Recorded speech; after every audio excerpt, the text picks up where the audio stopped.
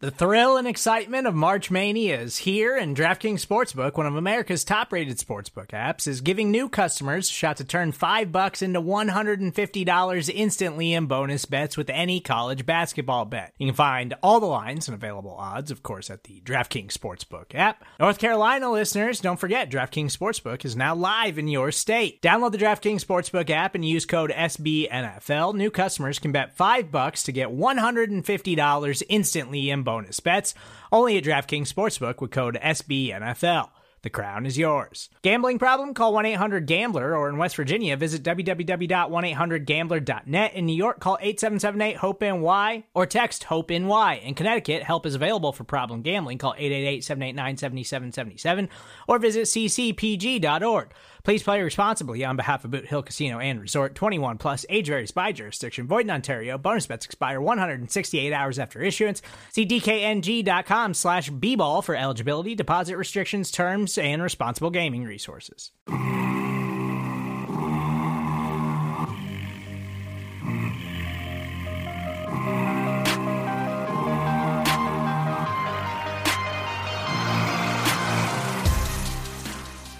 Chiefs Kingdom, welcome to the Chiefs 2024 offseason. Yes, we are here. It is the AP Draft Room podcast on the Arrowhead Pride Podcast Network. Two-time defending champs. We are here to break down the path to a three-peat. I am Ron Cobb Jr., the lead analyst at the site. With me to do that on a weekly basis, we're going to come to you every Friday morning. Caleb James at CJ Scoobs on Twitter. Caleb, me and you've been breaking down Chiefs film all year. We've been writing about the team all year. Pays off with the Super Bowl dub, and I don't know. There's something about the offseason that's just a little more fun, or not more fun, but maybe just that level of fun of just like it's kind of Madden, right? You know, your free agency, your draft, you're kind of moving chess pieces around. We're here, baby. How you feeling? I'm feeling good. Like you said, you're always gonna be feeling good coming off of a back-to-back Super Bowl championship. You know, had they lost one of those games, the world would be falling, the sky would be on fire. But fear not, they did get that ring. So no matter what problems they do have, no matter what obstacles they do have to face in the offseason, we're still going to feel more upbeat about it than we would had they lost in that big game. Well, and that is really the key thing, right, is that, like, we all kind of thought there was going to be big changes happening this offseason no matter – or, because, the team was underperforming and, we all thought maybe I shouldn't say we all. I thought the team was going to crash, down because of those things at some point in the postseason, and we were going to have an overhaul kind of off season.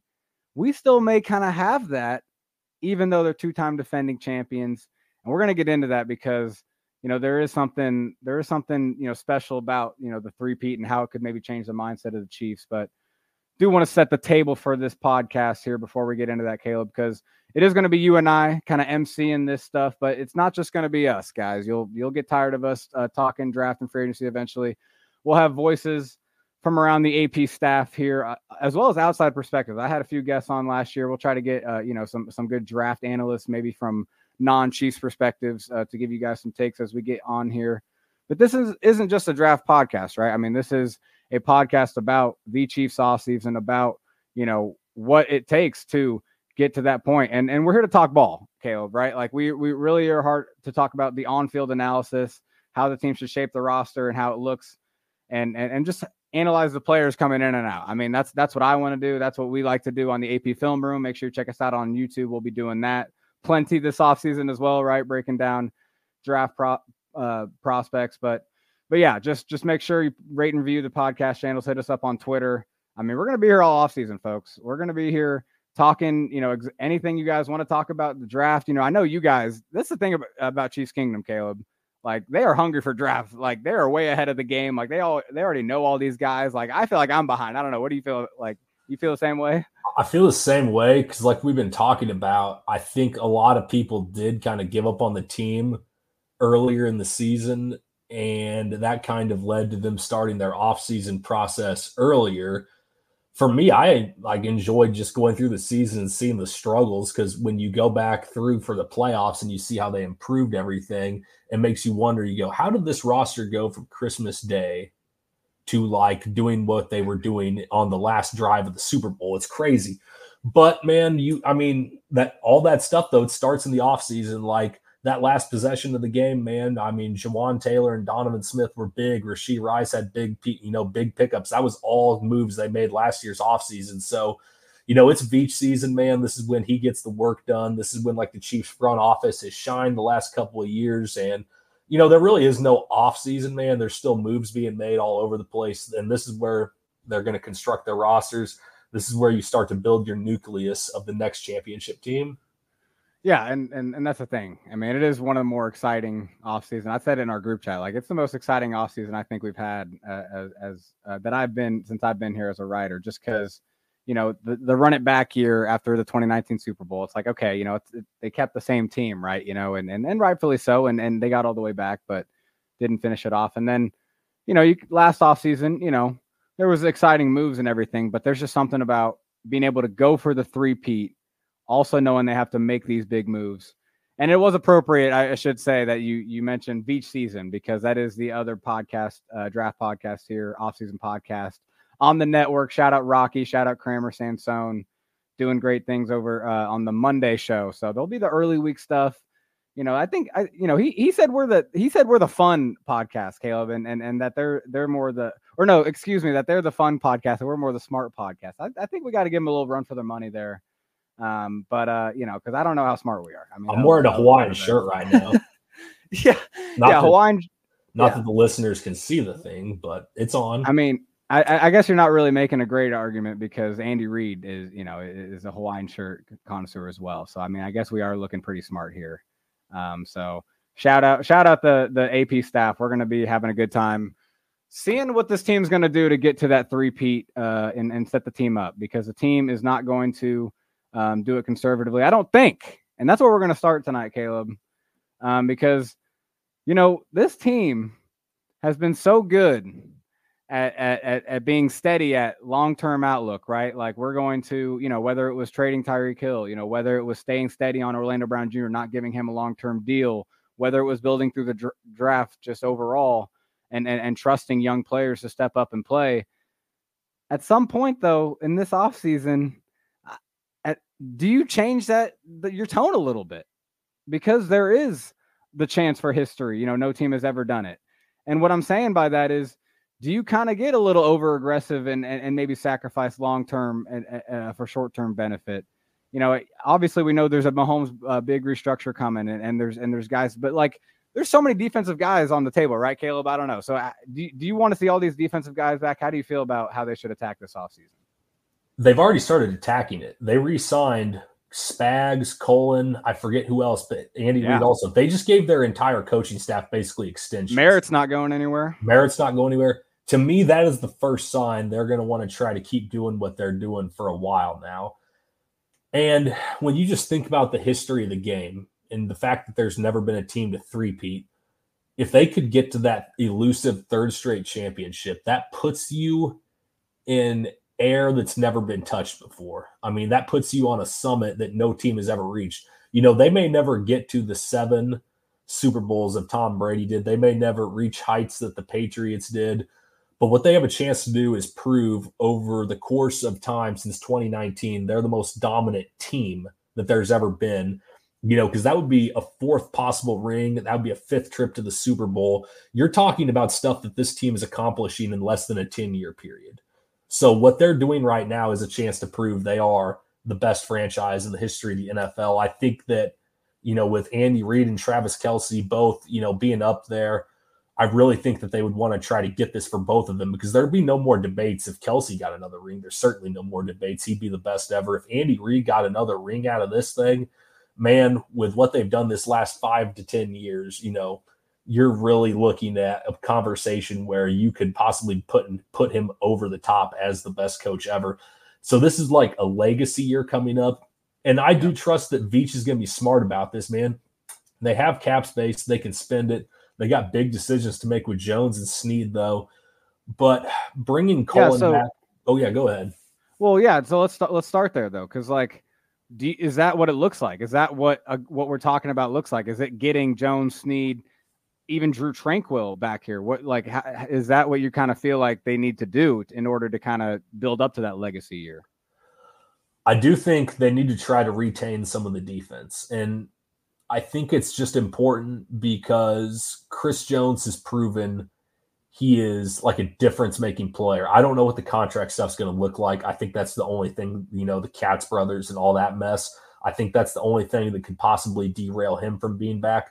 I think there's going to be some legit interest in them bringing back Sneed, because you combine Sneed and McDuffie, that is the most lockdown cornerback tandem in the league. I mean, we know what McDuffie's getting ready to do coming up, but you're also kind of locking him in. You're locking these guys down to where you don't have to find these other superstar guys. And why I think that's important is the offense still has its flaws, right? Like for most of the Super Bowl until the second half, they were stopped. They got beat. Same in the AFC title game and really the entire season and in the playoffs, even though they won, they still had those offensive deficiencies. That could take a little more time than people think. I know we've seen Rashee Rice take off, but they still have the possible gamble of having to draft some receivers. I think just for short-term security and long-term security, it's the best idea to try to find a way to retain Sneed, Jones, and Tranquill. Yeah, and right, like that's to get the 3-peat. It's just going to be tough that way, right? Obviously it's probably a little unrealistic maybe to expect them to do that, but that's the thing is they have a lot of projected 2025 cap. I mean, they do have this opportunity where, if they make a certain moves, certain cuts, which we'll get into a little later, and just free up enough space. And that's the thing, man, Chris Jones at this point, and even like a guy like Sneed, like they want to make history. I mean, a guy like Chris Jones, why would he want to pass up trying to make history? Imagine being him and the Chiefs go win a 3-peat and he's somewhere else. He's going to feel ridiculously stupid. And so that's where I know his representation has been bothersome, but at some point the player overrules.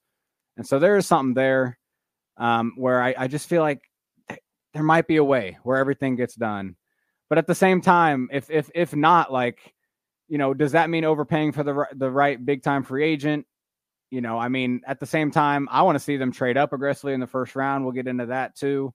So like all this said, Caleb, like, I don't know, I would be pretty, and Nate talked about this too. Nate Christians wrote about it actually for the site, but like, I would be pretty freaking frustrated if we get to a certain point this offseason, it feels like they're playing this conservatively. Maybe they did let Jones walk and didn't attack it.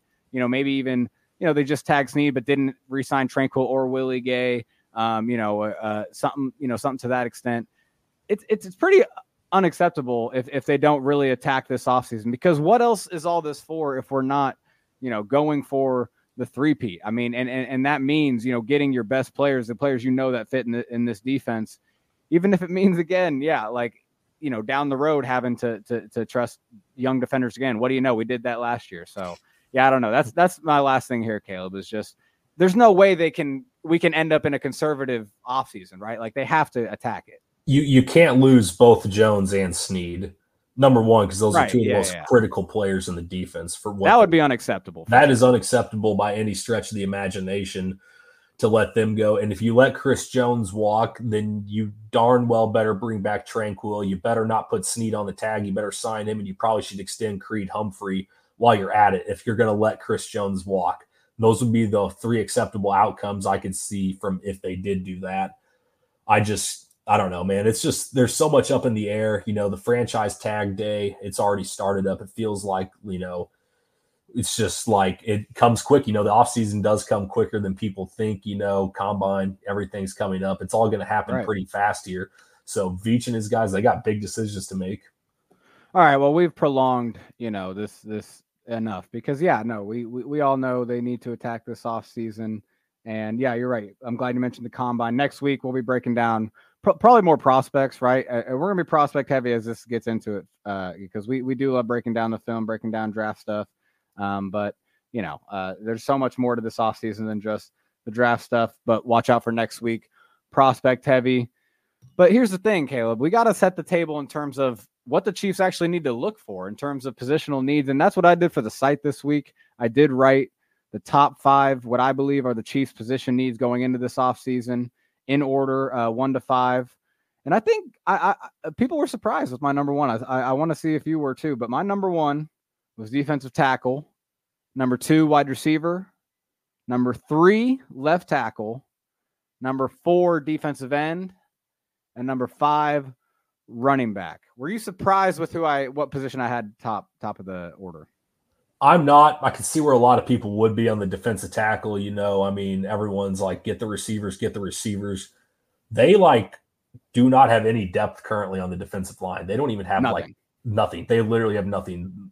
Like they have Neil Farrell and Isaiah Buggs, and that's it. He is on a reserve future, which that's a nice little stash. I will say. You think about the guys that made plays in the Super Bowl: Chris Jones, Mike Pennell, Tershawn Wharton, Mike Dana. Those are guys that are all getting ready to be free agents. So I thought defensive tackle has been a need for the Chiefs for a while now. I think we all thought that last offseason. I think this year's the year to attack it regardless. And if you re-sign Chris Jones, still go draft a defensive lineman. I don't care if you take a defensive lineman in the first round either. You can never have enough of those guys, at least in my opinion.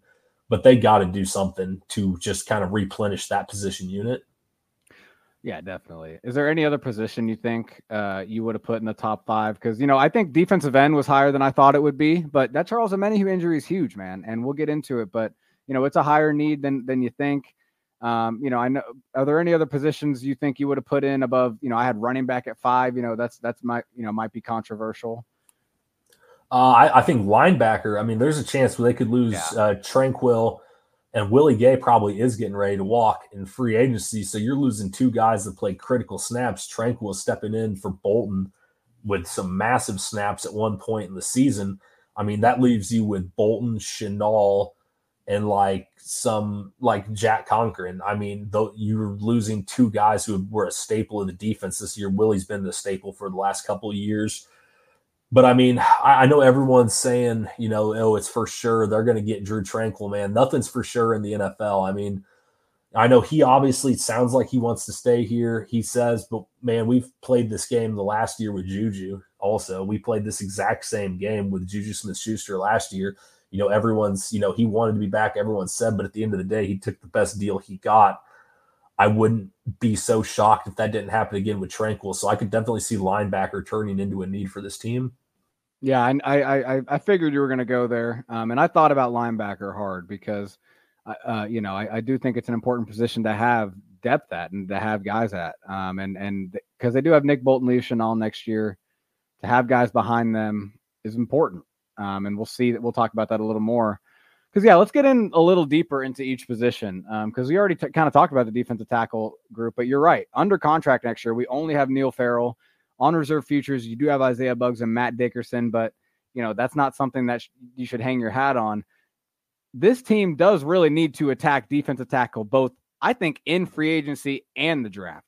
And I'm not saying big money in free agency, but let's see a nose tackle, a legit nose tackle. There are some dudes out there, some veteran guys out there that they could bring in that'll eat gaps up. Maybe be an upgrade to Derek Nottie the last few years as that starting nose tackle. But they need to attack it in both free agency and the draft. The problem, though, Caleb, and I don't know what you feel about this, but it just feels like if they're going to attack defensive tackle in the draft, should they do it with their first pick?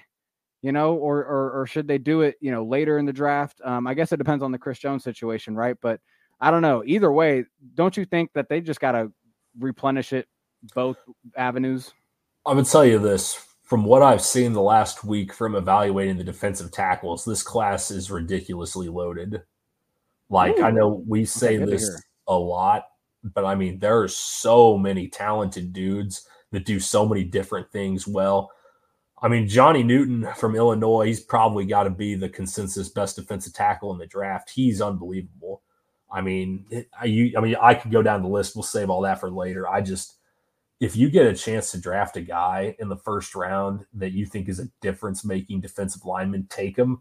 Because if you put him inside next to Chris Jones and then Charles Omenihu does come back, you're putting offenses in such a bind across the board for what they have to do to be able to protect the quarterback, and you're setting up so many one-on-ones across the board. I would not see it as a bad thing if they found another impact-making defensive lineman in the first round. Even if they got Chris Jones. Even if they that's just a plus, because I mean Chris Jones is getting up there. You need someone to help with the snap count eventually. If you want Chris Jones to be Chris Jones like he was, Like, because he was tired at the end of the Super Bowl, man. I mean, he is going to start getting up there in age. Like, you need someone to be able to go out there on some you need someone else to be able to go in there on some third downs in the regular season and get after the quarterback a little bit. No, dude, it's a good point about, I mean, if the class is loaded, like you're saying, like and obviously I believe you. I love to hear that because I've not been able to dive into it too much, because that's the thing is it's not a value high position, right? Where it's going to go super high. If it is a loaded class, the Chiefs are sitting in the money spot to get whoever they really want in the kind of top of the class, just because I'm sure Johnny Newton might go high. It sounds like Byron Murphy, the Texas defensive tackle, might be starting to climb up boards, and I'm sure he's looking good. But that's the thing. It's usually in some classes, it's defensive tackle is kind of a bad position to draft in the first round, just because, are you going to really find an impact guy if he's not one of the top guys in the first round? But if it's such a loaded class, it's going to push that talent down. Might have a chance at some guys in that first round, and that might make might change their decision kind of in free agency too, in terms of maybe going after a receiver in free agency, maybe because that's the next position we'll get into. But yeah, I don't know, Caleb. I mean, that's interesting. I'm excited to get in the defensive line class. That's a whole generation of kids at defensive linemen. They've grown up watching like Aaron Donald and Fletcher Cox and some of these and Chris Jones. Man, these guys have grown up watching these guys play. So it's not like we're talking about defensive linemen from the 1990s where we want a bunch of 370-pound space eaters. Like these guys we're talking about right now, they're like there's some rocked up dudes in this class. They are like legit elite athletes across the board. And I mean, I've just been extremely impressed with what I've seen so far. Yeah, I honestly kind of hope they double up in the draft, even if it is early. Both picks, I think they need to. They haven't drafted defensive tackle early in a long time. Keandre Coburn was a 6th round pick last year. They didn't even give him to the first week. So yeah, and so yeah, our last thing here maybe is, I don't think Tershawn Wharton should be back, or Derek Nottie. I do want to see Chris Jones back. I know it's almost, if we're being realistic, it's hard to say that Chris Jones and Sneed are both back. But I just want to see them keep the team together to get that three-peat. So I'll say Chris Jones is back. But what do you say on Nottie and Wharton? I think Nottie's probably. I think in general his playing days are probably numbered. He's just suffered so many injuries. Yeah. It's the injuries, man. It's the beating it takes playing as many reps as he did early on in his career as that one tech. I wouldn't mind like Tershawn Wharton or Malik Herring back, to be honest with you.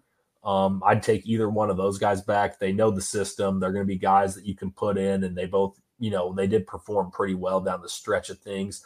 I understand why there's reasons you might not want them back.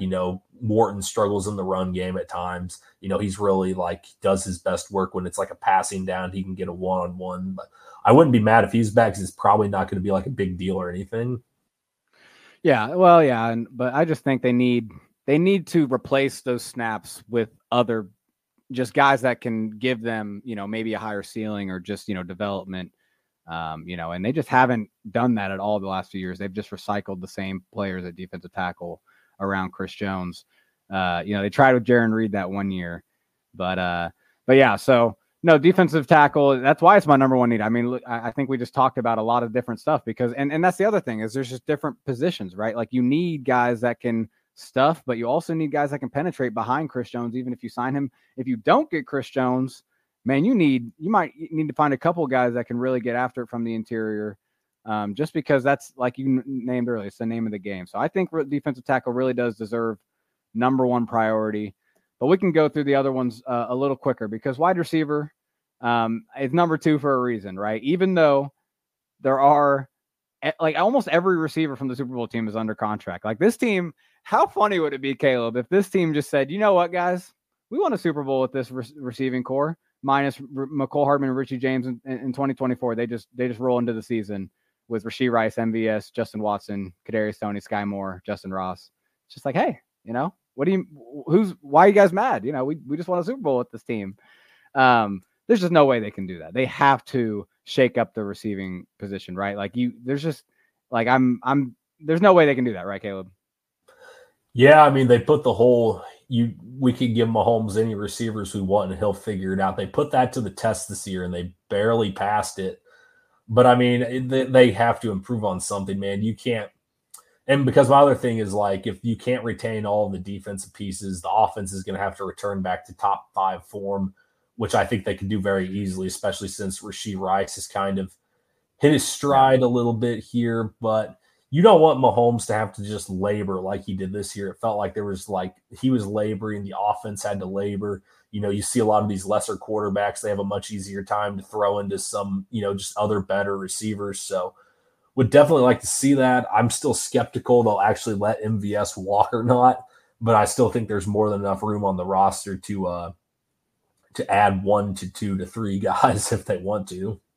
Yeah, because that is the foregone conclusion from everybody now, right? That MVS, you save $12 million in cap space. It's kind of the obvious way to get a little more room to do other stuff this offseason. Plus, and it's true, man. I mean, just think about you just grab MVS, you take him out of the offense, and then you put a really good receiver in the snaps he was playing, the position he was running in terms of being on the outside, running deep routes and trying to, make big plays. There are so many better players than him that they could put in that position if they really want to invest in that receiver spot. And I'd love to see it. And honestly, that's the thing. It may only take that. It may only take, really taking a big swing at a player to take over that MVS role.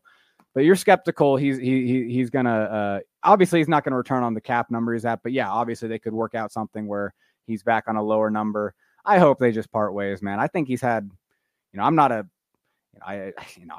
huge fan of MVS. I'm just to be honest with you, he's had a bad attitude at times. I don't know. So shout out his charity event though, his charity softball game. But let's just. I think you got to just pull the plug and let him go get overpaid somewhere else because he's a two-time Super Bowl champ. If he doesn't catch the ball in the AFC title game, and if he doesn't catch that touchdown, we're probably not even considering this. So, yeah, he probably is going to be somewhere else, but he'll find somewhere to play in the NFL because he's still got the rings on his fingers. Right. You don't just go scoring touchdowns and making plays like he has in the playoffs the last 2 years and find nowhere to go. So he'll find somewhere. Yeah, no, I know, right? I don't think it's going to be Anthony Hitchens where he just disappears. I thought it was going to be like at some points this season where he just wouldn't find another team again, but he'll find another squad to run, 0.4 yards per route or whatever he was doing this year.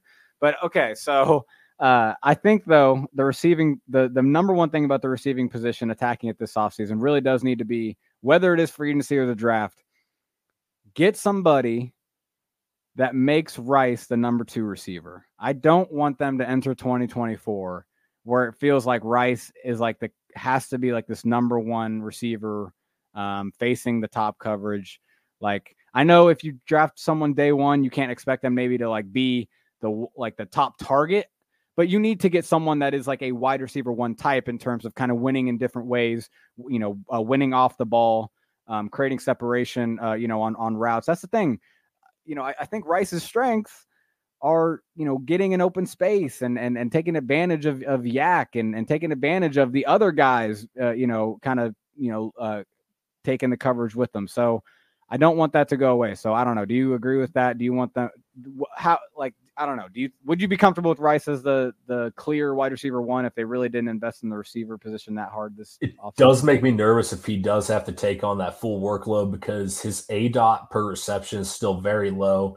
They still really used him like a lot of his usage was still on screen passes or when Andy would cook up like one of those crossing patterns or the mesh concepts. These are still like routes. He's not like exploding downfield, but he's got the great yak. So you're like, yeah, if we get Kelsey and another receiver, this is still going to be perfect for Rice because if they start, looking at those guys playing downfield, we're still going to have his physical running style and all of that, to where he's able to still, get those yards, create those plays, and still be like a very viable option to the offense.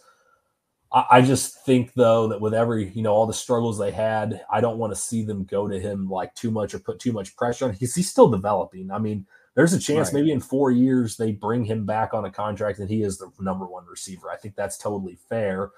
I still don't know if he's going to be ready for it right now. He was ready for it in the playoffs, but still, like you said, they still just ran a lot of screens through him in the meantime. So I would definitely not be opposed to getting someone.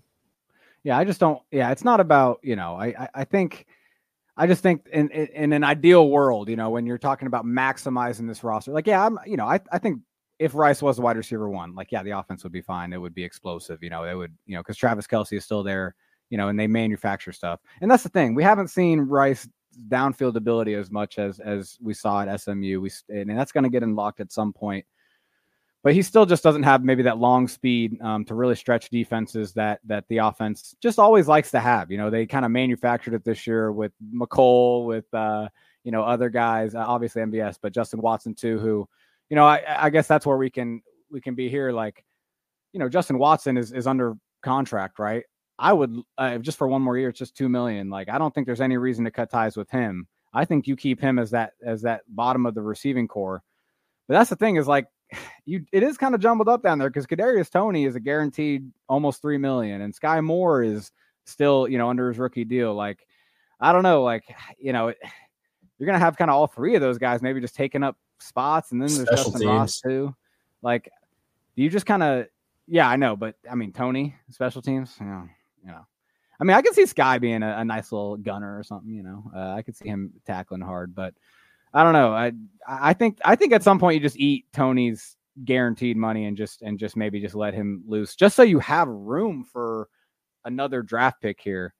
I don't know. Are you okay with them if they get into training camp and you still see Toney and Moore both on the team? No, I just don't think there's any way they can roster both of them, especially with like the off-field stuff with Toney. They don't need all that. Like, I know they spent draft pick to come get him in here, and he was productive when he did play last season. This season was a joke. I think I spent like a 5-minute rant on the film room after the Patriots game, and we didn't see him, and we didn't see him after that again.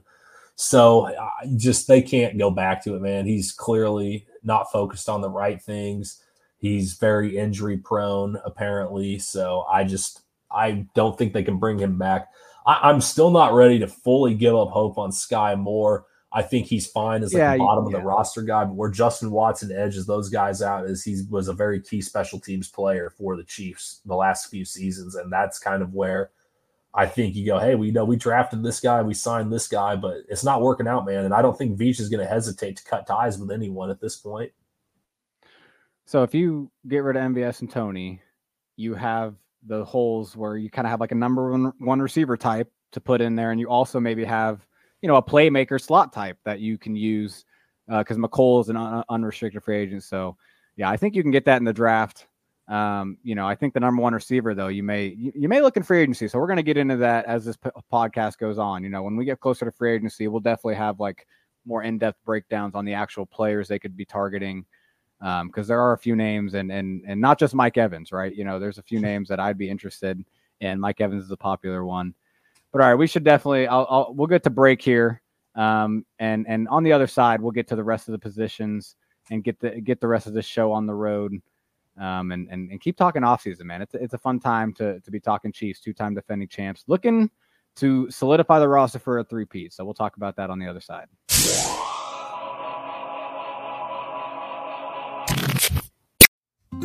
Support for this show comes from Sylvan Learning. As a parent, you want your child to have every opportunity, but giving them the tools they need to tackle every challenge, that takes a team. Now more than ever, educational support tailored exactly to what your child needs can make all the difference. That's why parents have trusted Sylvan Learning for 45 years as the ultimate teammate in their child's educational journey, instilling in them a love for learning and a passion for reaching the next level. And Sylvan's Insight Assessment can identify gaps in learning and areas that could be of concern for your child. It's a 360-degree view into your child's learning that you can't find anywhere else and helps ensure that your child didn't miss something in school that might put them at a disadvantage in the future. And right now, it's the best price of the year at $29. Go to sylvan29.com to learn more and get your child's assessment for only $29. That's SYLVAN29.com. All right, we are back on the AP Draft Room podcast. Again, we're welcoming y'all into the Chiefs 2024 offseason.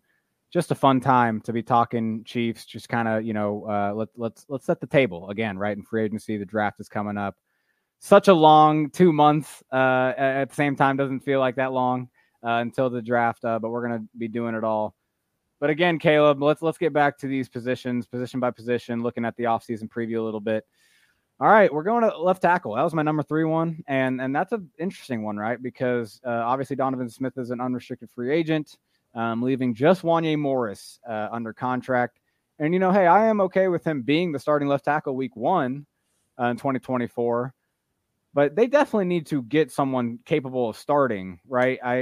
And that's the thing is can they do that through the draft? That'd be the question for you, I guess, but I don't know. Let's just talk about that. It's just, are you feel comfortable with Wanya at day 1 left tackle? I will say I am comfortable with him just because I don't think the offensive tackle draft class is as good as it's been in the last few seasons. There's obviously your top 3 or 4 guys here or there. There's some interesting developmental guys, but I don't think there's any player the Chiefs would be in the range to get where you're going to hang your hat on and say, this is our guy. This is what he's going to do. How I see them addressing tackle this offseason, I do think they do like Wanya Morris in that room, right? I think that he's played, he has got chemistry with the guys in that room. He plays hard when he's in. He wasn't bad when he was in. He had some rough games where he had some rookie moments, but he still does have those measurables and some of those intangibles that if he has a really good offseason, he can really improve. My thing with it, though, is Donovan Smith did struggle a lot this season. And shout out to him, by the way. He did put together an extremely impressive postseason run for being an old banged-up guy, a serial retweeter of the film clips. So shout out to him for what may have been – I mean, that could have been his last run. I mean, with his neck injuries and stuff, could have been. I don't see them bringing him back. Where I see the Chiefs going, I think they're going to bring in a player – kind of, they're going to bring in a guy who maybe has some starting experience at tackle, who would be able to push Wanya and compete with him and do that. A guy I've been targeting, a guy who I've been thinking about is Josh Nijman. He's played for the Green Bay Packers the last couple of seasons. He started 29 games in his career at left tackle. They've obviously had issues. They've found some long-term solutions at their tackle spots. But he's been a guy when he's been in, he's not been a bad player. I think that the Packers have just drafted really well at tackle. They've liked other guys, but here's the thing. He's a free agent, right? He's only 28 years old. I think he's getting ready to turn 20. He's only 27. It wouldn't be like a massive deal or anything. And he's a guy that he's going to come in right away and be able to compete with Wanya because he does have the starting experience in the Packers offense. He started for them when Rodgers was there. So he's got some experience protecting like a good quarterback. And he's a solid run blocker. His pass pro could take some work. I think you'd still see some chips for him like they gave to Donovan Smith if he found his way in there. I think that's the key. I think the team likes Wanya a lot. I think that, when he came in, he did impress me when he did come in this year. I thought he put together some solid performances. He kind of struggled down the line. He had a couple of rookie moments that were bad, like that game against the Raiders, a few instances versus Buffalo here and there. But overall, I would be comfortable with it just as long as you have like that core 3 and they can kind of create the wall to keep Mahomes vision safe. I think you like having, some tackles with some bigger tackles who can kind of push guys around the edge. Yeah, no, I think that's a great call. I think he's kind of in that range, that kind of the category of player you kind of want to get, because he's only 28 years old. He's not like too old. He's kind of, that's the thing, that age, you almost coming into your prime as an offensive tackle at that age. And so that's really could be a kind of a sleeper for them. Isaiah Wynn is also a free agent. He's a former first round pick. Again, he's 27 years old. He's someone that maybe hasn't been as impressive so far in his career, but again, Veach special former first round pick. Someone that I was kind of looking at throughout this offseason already has been George Fant. He played for the Texans. He's an older veteran, right? He's kind of that Donovan Smith mold where he was a right tackle for Houston last year, but he's played some left tackle in his career. He was only a $4 million contract last year, 1 year. I think that's kind of what you're looking at, a cheap offensive tackle in free agency.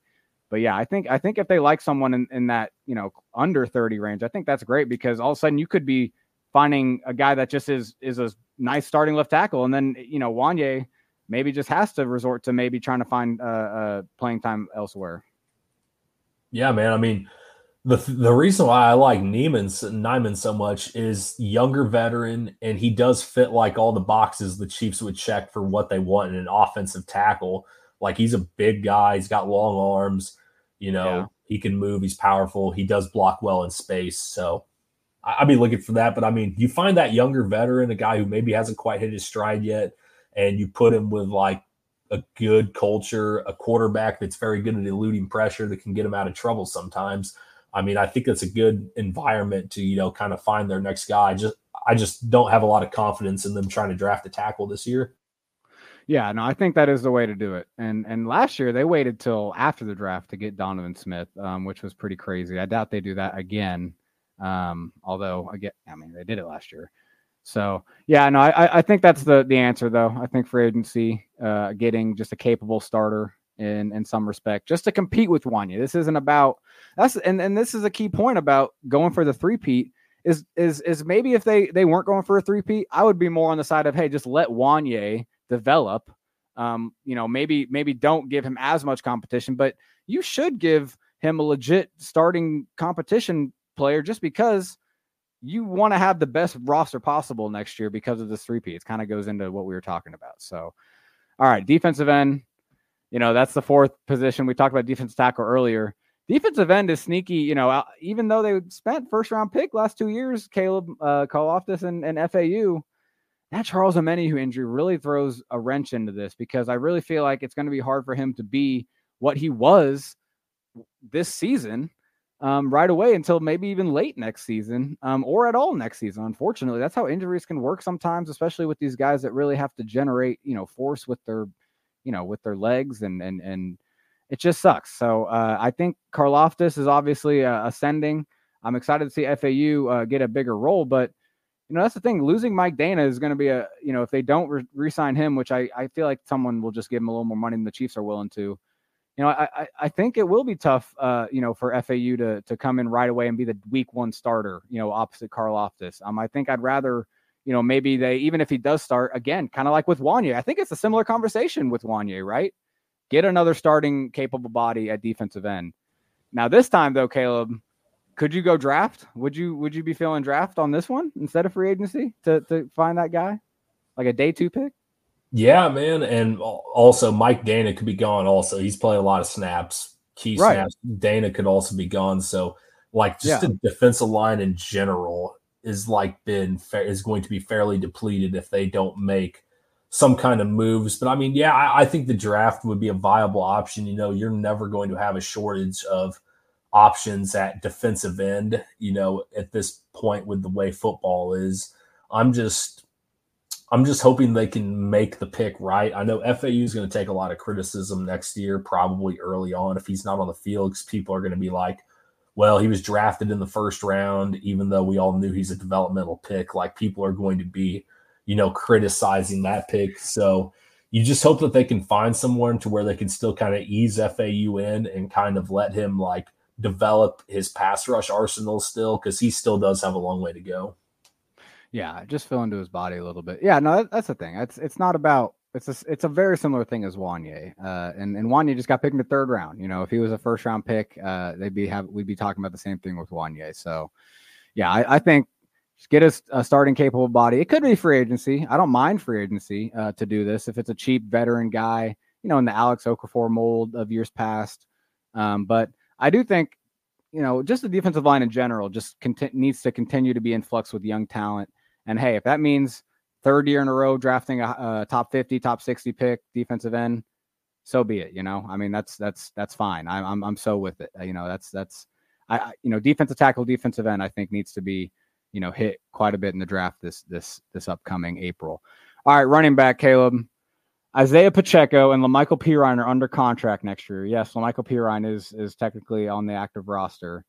They're losing Clyde and Jerick McKinnon, who, I just feel like, I know they've called him the dinosaur before, but he's got to be done, right? He's got to be extinct at this point. I really feel like that's the number 5 need for me is important because who is going to be the next Jerick McKinnon? I think that becomes a super important player in this Chiefs offense. What do you think?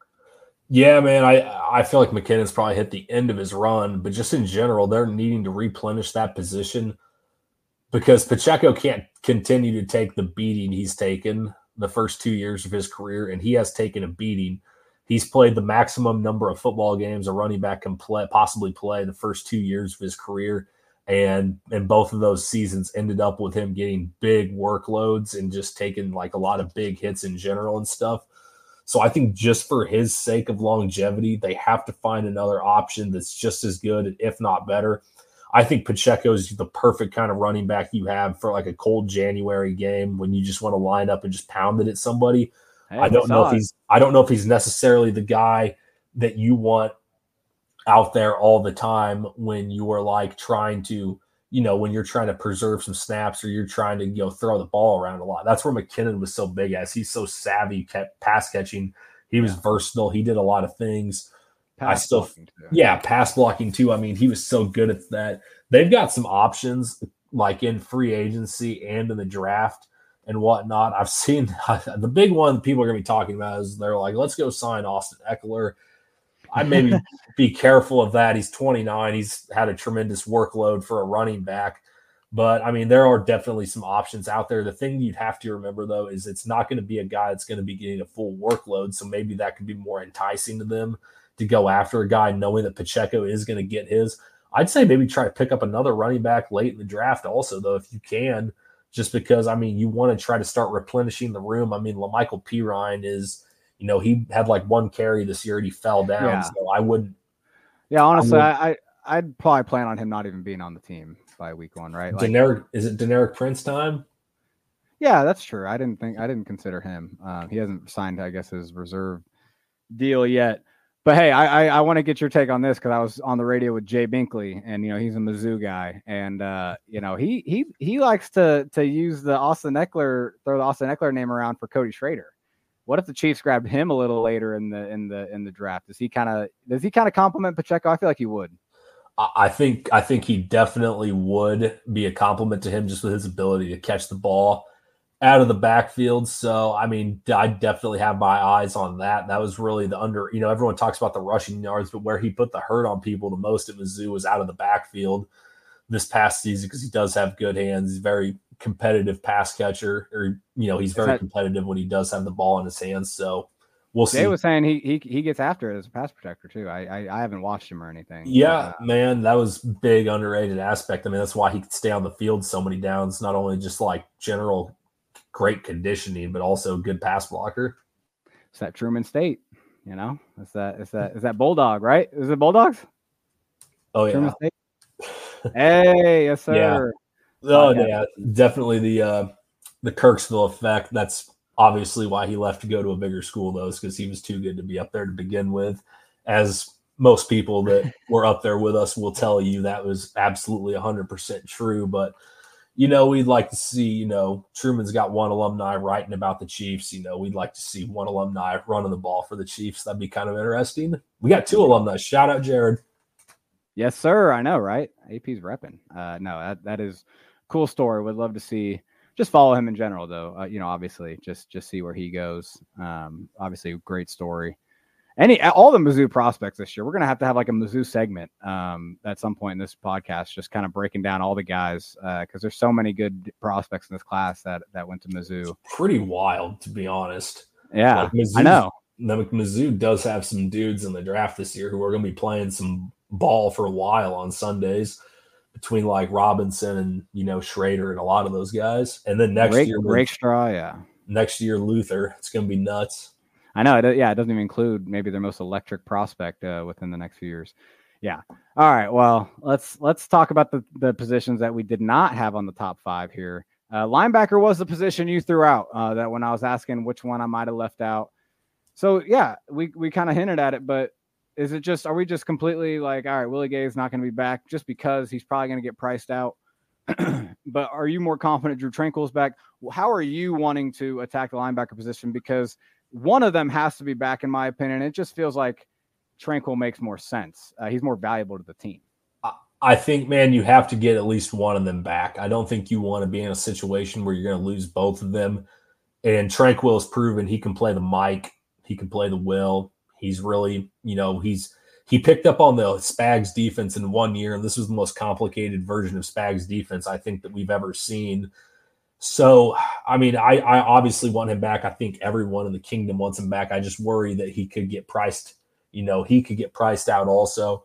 Yeah.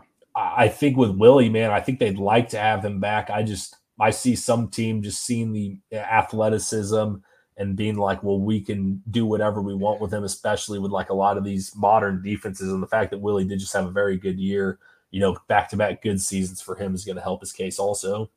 Well, and the other thing too about Willie is that I really feel like I'm excited for his role to be occupied by Leo Chenal. I think Leo Chenal playing that kind of weak side off ball linebacker next to the Mike, just really getting after it, flying after the ball. I think he'll get better in coverage as he goes. He feels like a smart player.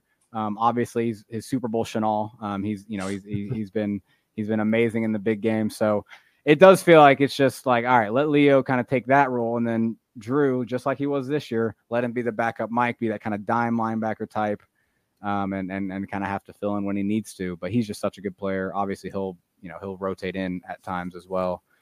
And it feels like he wants to be here. So I got to imagine it gets done. And so if Tranquill does get re-signed, Caleb, that's Bolton, Tranquill, Chenal, and Cam Jones, who was on the 53-man roster all year. I feel like they'll probably just maybe get Jack Cochran back on that restricted free agency and probably just live with it, right? They may not even add anything else to that room significantly. Yeah, I would still say if you get to a point and there's like a guy you really like around, or even if they can get Tranquill back and you find like you get a guy in the draft you like, I mean, they are going to have to think about that Bolton could also be gone in a year's time. I don't know if that may be too far long-term for what they're trying to do right now. I just think if there's the right guys there in the draft, you should always try to take them if you think there's going to be like a home run that can help your team immediately in the future. 100%.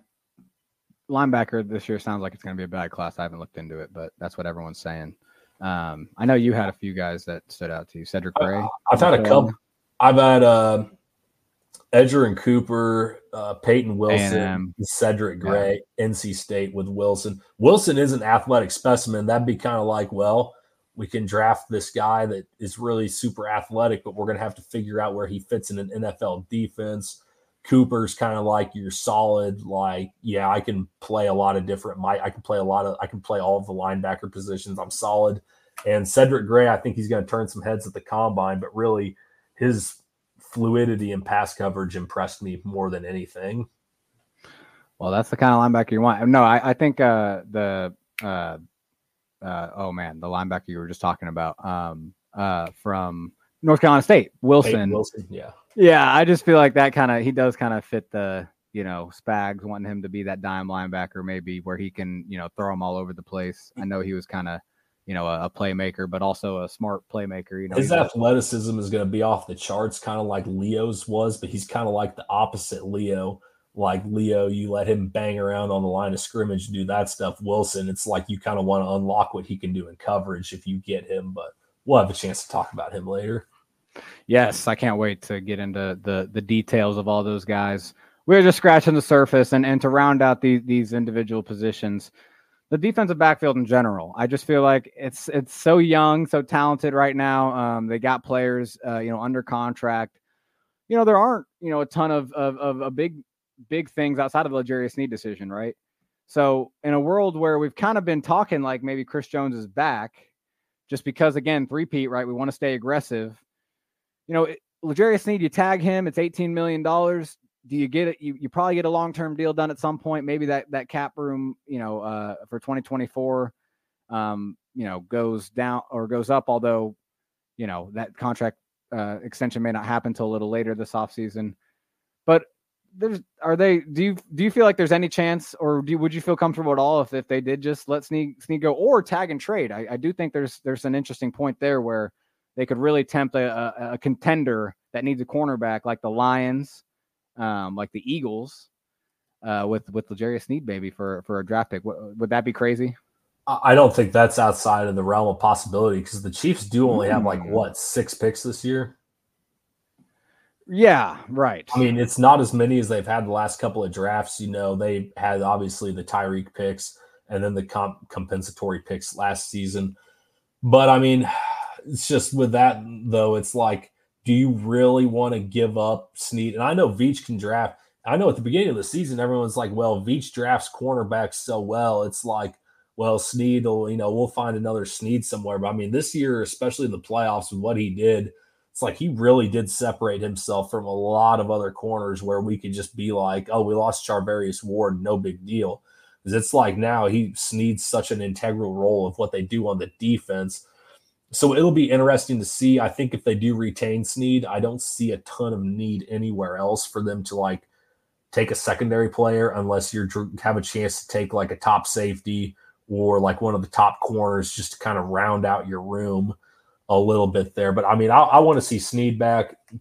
4th round draft pick here a few years ago for them, and he's butted his way into becoming one of the best in the game. Yeah, and that's the thing about what he's done this last year is that he really does make everyone else in the secondary better because he's just taking away the number 1 receiver. And so, yeah, Jalen Watson and Joshua Williams are going to have good stats against the maybe sometimes the 3rd receiver because he's that second perimeter receiver, on the outside, and McDuffie, is going to be free to make plays, be the playmaker from the slot, which is obviously where he's best at and where he's going to, continue to be an all-pro type of player. So there is a lot of value to keeping him. I agree with you. I think they need to get that done. And honestly, I think we've been saying it for the last half of the season, and maybe the Super Bowl might have changed some people's minds. But if we are sitting here, Caleb, and we're saying Sneed or Jones, like I probably would live with, getting Sneed, securing him, and then just trying to rebuild that defensive line, that pass rush through maybe another free agent and then the draft. I don't know. If it's Sneed or Jones, which way you leaning? Well, at the beginning of the season, I'd have told you Jones, and right. I could still lean that way because there are still things that he does that change the structure of the way offenses want to play. I mean, on that big Trent McDuffie blitz, a lot of the reason I think that he was so just unnoticed by them is they do have to slide to Jones. They're still going to key in their protection on him. But you're talking just for continuity of the defense. I think that having the secondary would probably help out more just because if you do end up here in a situation where you have a bunch of young defensive tackles, you'd still like to be able to have your secondary to be able to cover guys up to where that defensive line can still get like the coverage sack, so to speak, there while they're trying to figure it out. So I'll say keep the tandem with Sneed and McDuffie in check if you can. Yeah, and I think that's a good way to round out the positional breakdowns, right? Because, I think, we're talking about being aggressive this offseason, but you can only do so much. It's not Madden. It's not, there is a cap room. There is, real people in this equation. There is the chance that Chris Jones, his agents, and Chris Jones himself are just like, look, I need to make this big deal. I need to make as much money as possible. And someone on the free agency market is going to offer more than the Chiefs are willing to, I imagine, just to get him in the building. So, I do think there's a chance that, this team, they trust Spags to manufacture pass rush. We've seen it all the time. And honestly, you can make the argument that their four-man rush, even with Jones, was not getting enough pressure at times. It really was the manufacturing of it. And that's not going away. They'll still have the players to do that kind of stuff. Because, it's about being smart. It's not necessarily about being a great pass rusher. Guys like, and they'll have Omenihu again next season, towards the end. So, yeah, I think we kind of came to that conclusion maybe that, hey, if Jones is not here, you mentioned the day 1 class being strong, maybe you double dip there. Maybe even if it is day 1, even if you don't go day 1, maybe you get, someone in round 2 and then maybe in round 4, or maybe double dose day 2 on the defensive tackle group. I think that is a decent strategy to go with here and then pick, maybe have receiver somewhere in that mix too. But yeah, I think that the table's set, Caleb. I think the table is set. We'll see if we are correct or anything. But yeah, any final thoughts on kind of just how the roster, in terms of the internal, right? We're looking at the Chiefs, what they are right now without looking at, kind of what they could be. Any thoughts on how the Chiefs are kind of set up maybe to add this offseason? I mean, like you said at the beginning of the show, it's going to be one of the more interesting off seasons. You rarely see a team that wins the Super Bowl but had such glaring issues like the Chiefs did at receiver. It is pretty common for when a team wins the Super Bowl, they do have to bring a lot of guys back. They should still be smart about it, but they should be aggressive in how they go about it. Like there's a balance between being smart with how they spend and being aggressive with how they spend. Because, this time of year, it's easy to poke holes in a team and see where they're weak at, where they're strong at. I think it's just going to be about Veach and his guys and coming together with the coaching staff and figuring out how they want to play next year. Do you want it to be another defensive masterclass the next couple seasons like it was this year? All right, go spend the money. Go spend even more money. Bring in even more defenders. Burn the draft picks on defenders. Let's become a big defensive football team. Or do you want to start preparing for life after Travis Kelce? You want to go get maybe 1 to 2 wide receivers and really start to load up. If they do that, I mean, it could look a lot like the Chiefs' offense in 2018 did here very soon. The defense could possibly take a massive step back if they choose to take that approach. But also, Mahomes is starting to enter the prime of his career. We saw him play his smartest football. We kind of missed seeing the deep ball, but that deep ball to McCole Hardman in the Super Bowl, that kind of, started getting the wheels turning again for how fun those kinds of plays can be. So we'll see if maybe something like that has an impact on how we see things turn out. Well, to round it up, you're going to see this team, with all the unrestricted free agents accounted for, you're going to see this team need to add a starting defensive tackle at the 3 tech and the nose, a starting outside perimeter receiver, a playmaker in the slot, a starting capable left tackle, a starting capable defensive end, a capable running back, a dime / third, just a third linebacker to back it up, more depth on defense tackle. There's a lot of positions this team needs to fulfill. And so it's going to be exciting to see how they do it. Before we get out of here, Caleb, we got to do it. We got to talk just a little draft, tease the people before we get out of here. And we'll be talking plenty of draft as the offseason goes on again. But prospect of the week, here we go. Every episode this offseason, fellas, we will be naming one prospect that we predict to be on the Chiefs draft board.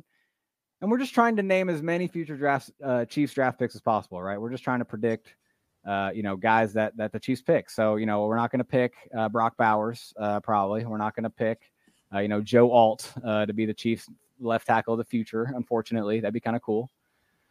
And I say all that, and I'm going to go here first. That the guy I'm picking, he's not within the Chiefs 32 pick, maybe, right?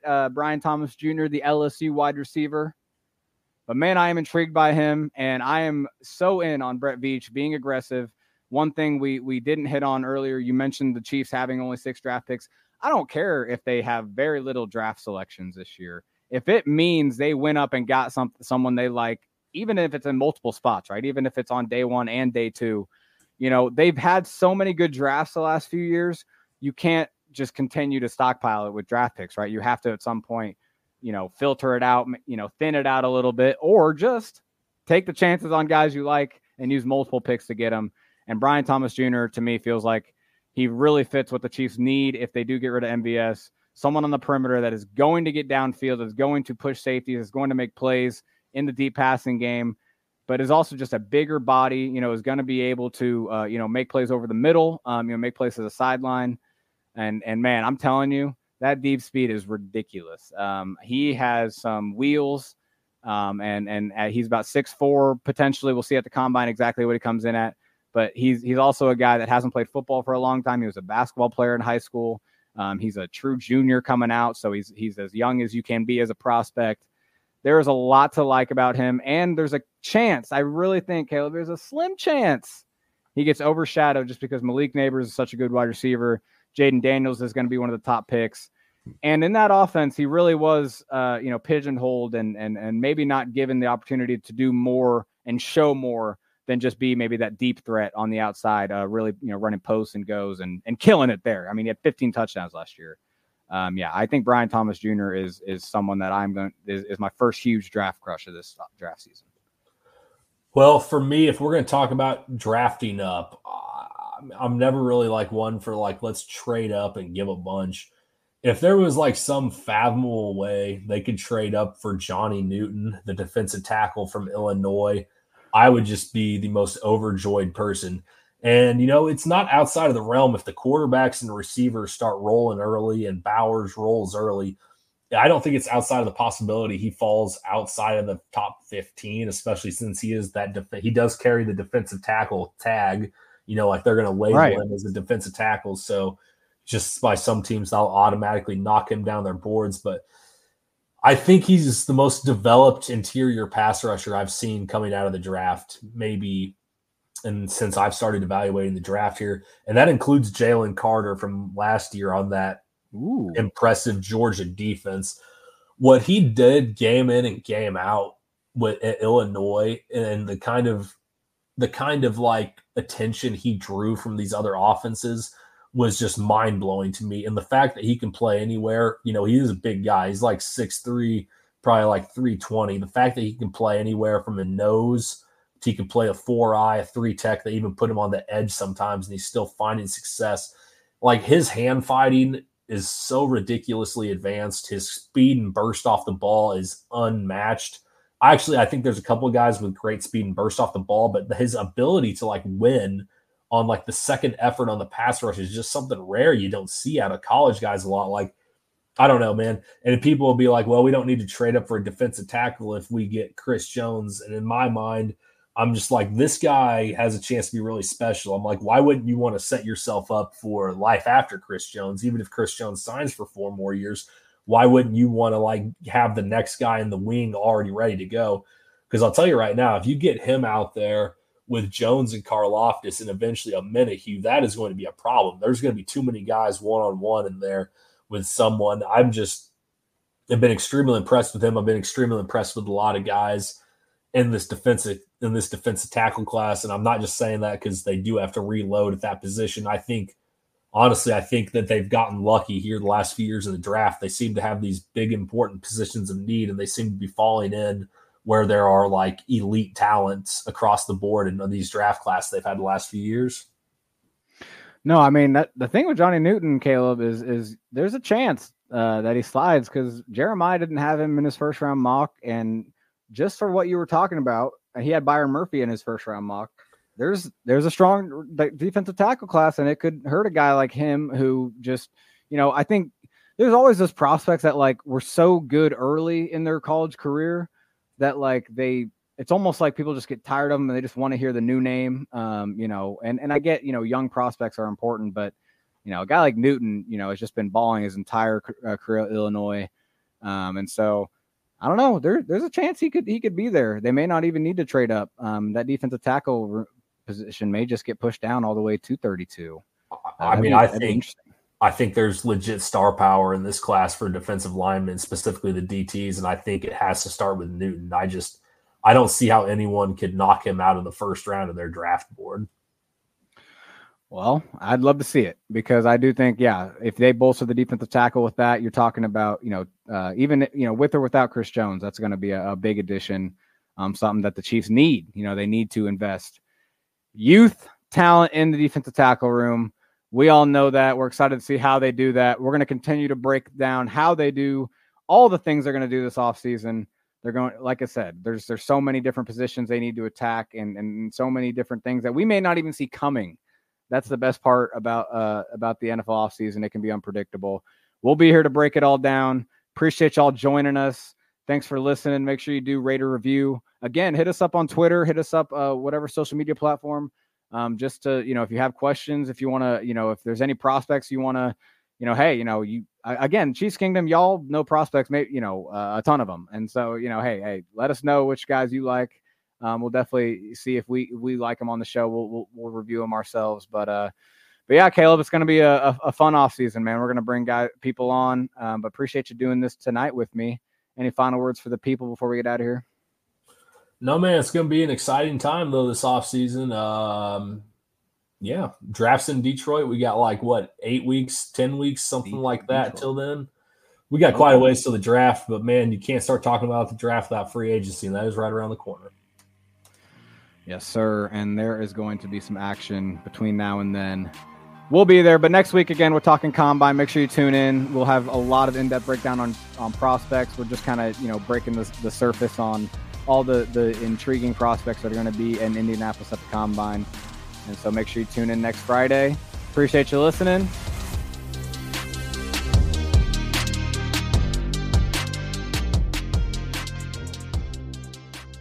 Hey there, it's Pete Sweeney from Arrowhead Pride, and I'm excited to announce a new element of the Arrowhead Pride experience for die-hard Chiefs fans. It's our brand new newsletter, Arrowhead Pride Premier. Arrowhead Pride Premier is a newsletter delivered to your inbox twice a week from me. For $50, you'll get an annual subscription packed with insider coverage from yours truly and new in-depth analysis from voices around Kansas City. It's all about what I'm seeing and hearing around the team. During the season, we'll deliver a newsletter ahead of each game to get ready for Sunday, and a newsletter after each game to unpack exactly what happened. Subscribe to Arrowhead Pride Premier today at arrowheadpride.com/subscribe. More to-dos, less time, and an infinite number of tools to keep track of. Sometimes doing business has never felt harder, but you don't need a miracle to hit your goals. You can just use HubSpot, because their all-in-one customer platform can make growing your business infinitely easier. Imagine this: high-quality leads, fast closing deals, wildly happy customers, and more benchmark-breaking quarters. It's not a miracle, it's HubSpot. Visit HubSpot.com to get started today.